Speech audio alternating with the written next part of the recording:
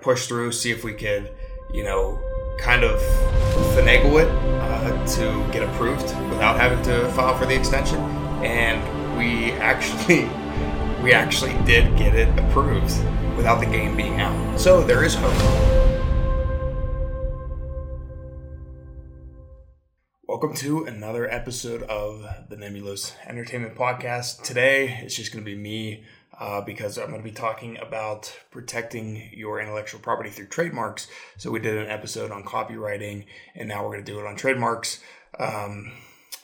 Eric is not with us today, but he's actually recording his own episode right now on Procreate. So it's just a little side note. But I do have my notes here because at one point in time, I did know this stuff off the top of my head, but some things have changed and I've lost touch with all of the trademark information. So when it comes to trademarks, they're very important, just like copywriting is. But trademarks are a lot more expensive than copywriting. So copywriting, while it might be $50 to $70 to file, trademarks are going to be anywhere from $250 to $650, depending on if you use an attorney, who your attorney is, if you file by yourself, so on and so forth. There is a cost to it. And when it comes to trademarks, they can be protected indefinitely as long as the owner continues to trademark the name. So you have to know who the owner is, and if they trademark, they have to continue to file that. So the trademark is 10 years, okay? And then within that 10-year renewal, there is a date between the 5th and the 6th year that you have to file an affidavit, which is stating that the mark is still in use. If you don't file that, then the USPTO can actually cancel your trademark, because at this point in time, to them, it says that, hey, all right, this is like no longer in use. The USPTO has ways around everything. Trust me, it's a pain. Like I think we own 3 trademarks. As the company, our logo, our name, and then Stormwood Sales. All 3 of those are registered trademarks. But Ironclad Tides, back when it was called that trademark failed.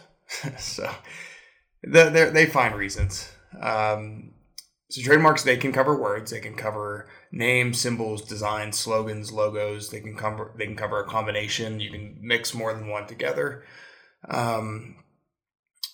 Even if you have a copyright on them, you can dual protect them with a trademark as well. And usually copywriting is usually for, and we had talked about this a little bit in the last episode, it's usually for creative pieces. Trademarking is more on the side of the business. So, like we talked about, name, words, phrases, images, things that might not be eligible for copyright protection, you can actually take the protection of trademarking it. So, and again, just like copywriting, you still have common law with trademark.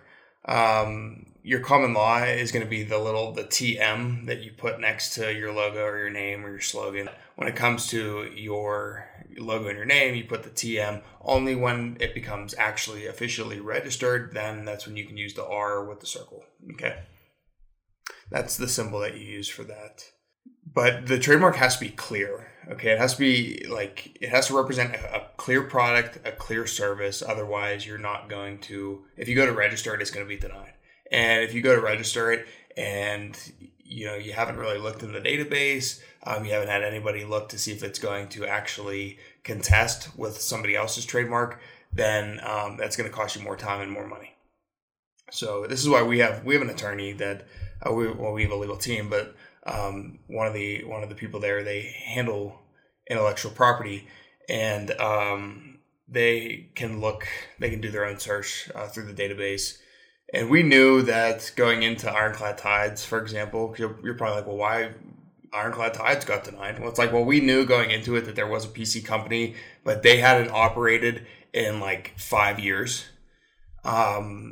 So we had thought that we were going to be in the clear, and it was called like Ironclad Games. It wasn't even, it wasn't Ironclad Tides. Like we thought that we had a good run at being able to, distinguish ourselves differently because it was the name of a game. But the USPTO, whoever was reviewing our case at that point in time, deemed that no, we are not worthy. So we had to change up the name. And once it gets denied, you can't just go back and I actually don't know. You might be able to appeal the process. I think that you could probably appeal the process, but again, I don't know. I should know that having this, but we didn't appeal it. We just moved on to a new one because it would cost us more time and more money to appeal it, to have somebody else look at it. And then once somebody looks at it, another person looks at it, then they're going to come together, congregate, and it could sway either way. So let's see here. So when it comes to trademarking, you have to have classes. So there are certain classes, each one is a number, and so the numbers, whether you're selling it on like digital products, e-commerce products, like tangible items, no matter what it is, it could be filed under multiple classes, like hoodies versus shirts, t-shirts versus mugs, apparel versus accessories. Like there's a bunch of different, and nobody knows these off the top of their head. You'd have to go look at the list, but you have to file. You have to know which ones you're going to be filing for, and if you have an intent to use. So let's say that your trademark is it's not being used right now. So when we were making Stormward Sales, we were building the game, but we had not put the game out. So we had an intent to use that name on the game. Okay, so for us to do that, because there was no actual product out, we had to file an intent to use, and then I believe it was a 6-month period where it had to be in use. Otherwise, you have to file for an extension, which costs more money. I think it's a couple $100 to file for an extension. It's $100 per class, I believe, that you have to file for an extension. So we had 2 classes for our game, so it's $200 to file for the extension. However, we decided that we're going to push through, see if we could, kind of finagle it to get approved without having to file for the extension. And we actually did get it approved without the game being out. So there is hope. It depends on who's reviewing your case and whether or not they have a good day. It's like going to the DMV. All right. When you wait in the line, you get up to the front, are they in a good mood? Are they in a bad mood? Who knows?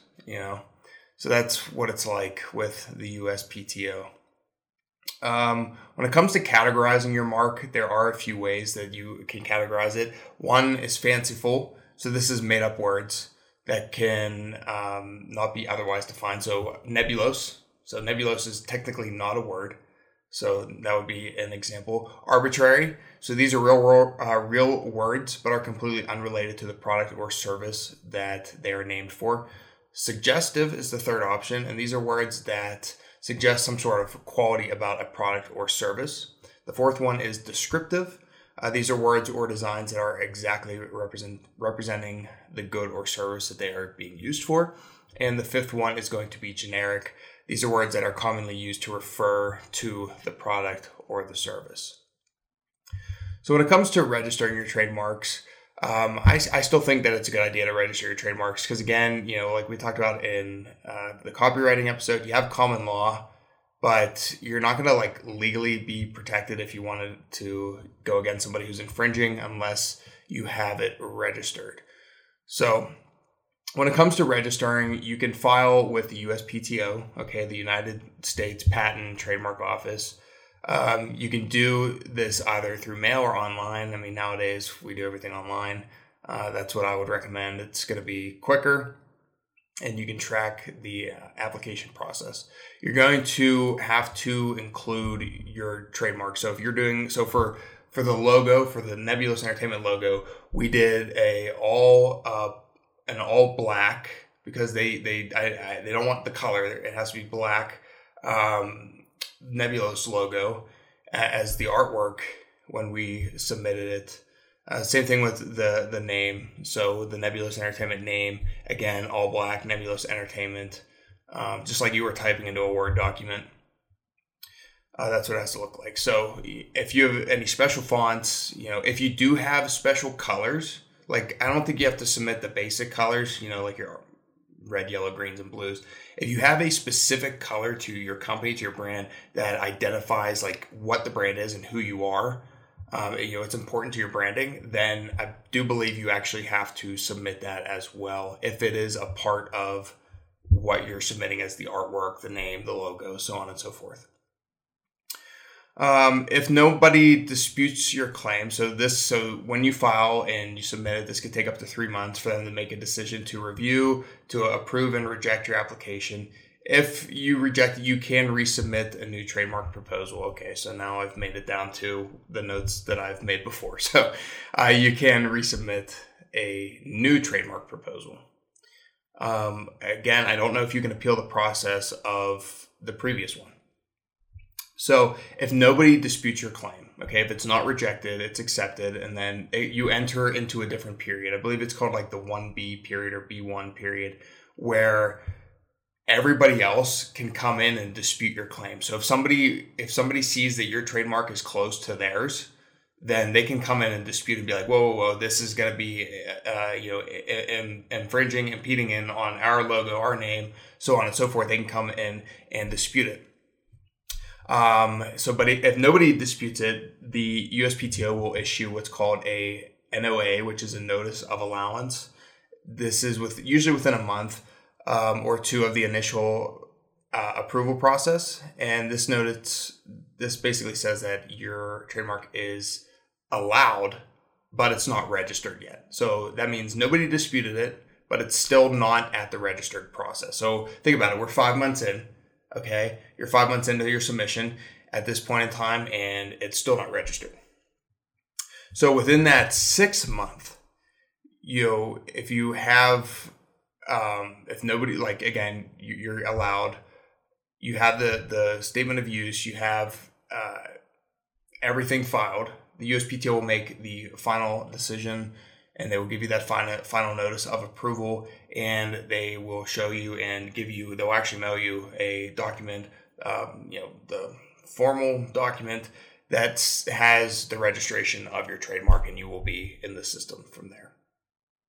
Then you can start using it with, technically you can start using it with the R, the circle with the R as the symbol to notify to the public. And this just shows the legal protection over your trademark. So again, when you have common law, you can use the TM saying, hey, this is ours, we own it. If you have a service, you can use the SM, the service mark. And then if you have, once it's registered, that's the R with the circle. So, okay, so here's some additional points to note. That if your trademark name is used for something other than its initial intention, so its initial classes, and that's, let's say it catches on, all of a sudden it's a trend and it's blown up, it's getting big, you could actually lose your trademark because it's not what it was intended to be used for initially. Okay, make sure that you're maintaining your trademark registration. So again, between that 5th and 6th year, you have to file that, the affidavit. You have to file that to make sure that the mark is still in use. But again, the lifespan is 10 years. Okay, so yeah. Oh, and here's the last final piece is that the USPTO, they do not care about notifying you when your trademark is up, how many years it's been in use. They don't care. You will not get notified. Unless they've changed that, they will not notify you in your time frame of saying, hey, you need to submit this to keep with it. They don't care. So if you don't submit the forms, you lose the trademark protection, and you will actually have to repeat the process of trademarking all over again. Again, I don't know if there's an appeal process. There might be to this. I would doubt it, but that's just me. And you can find this information on the USPTO website. That will be the best place for you to take a look. So I appreciate you taking the time to listen about trademarking and copywriting. I know it's dry information. I know that it is, it's a pain, it's tedious, it's all this fun legal jargon, but it is necessary to protect your company, to protect the people in your company, your team, everything that you all are working for. I do believe that it is an important piece. So if you'd like to support us, we would greatly appreciate it. And you can dive deeper into the world of game development on our Nebulous Entertainment Patreon or social media at nebulous_ENT. And we just, we do appreciate everybody's. I think we have 9 patrons now, so we definitely care about everybody that is helping bring this vision to life. So thank you all very much. Above all, remember that there is a story in all of us, but it's up to you to choose how you. Have a good night.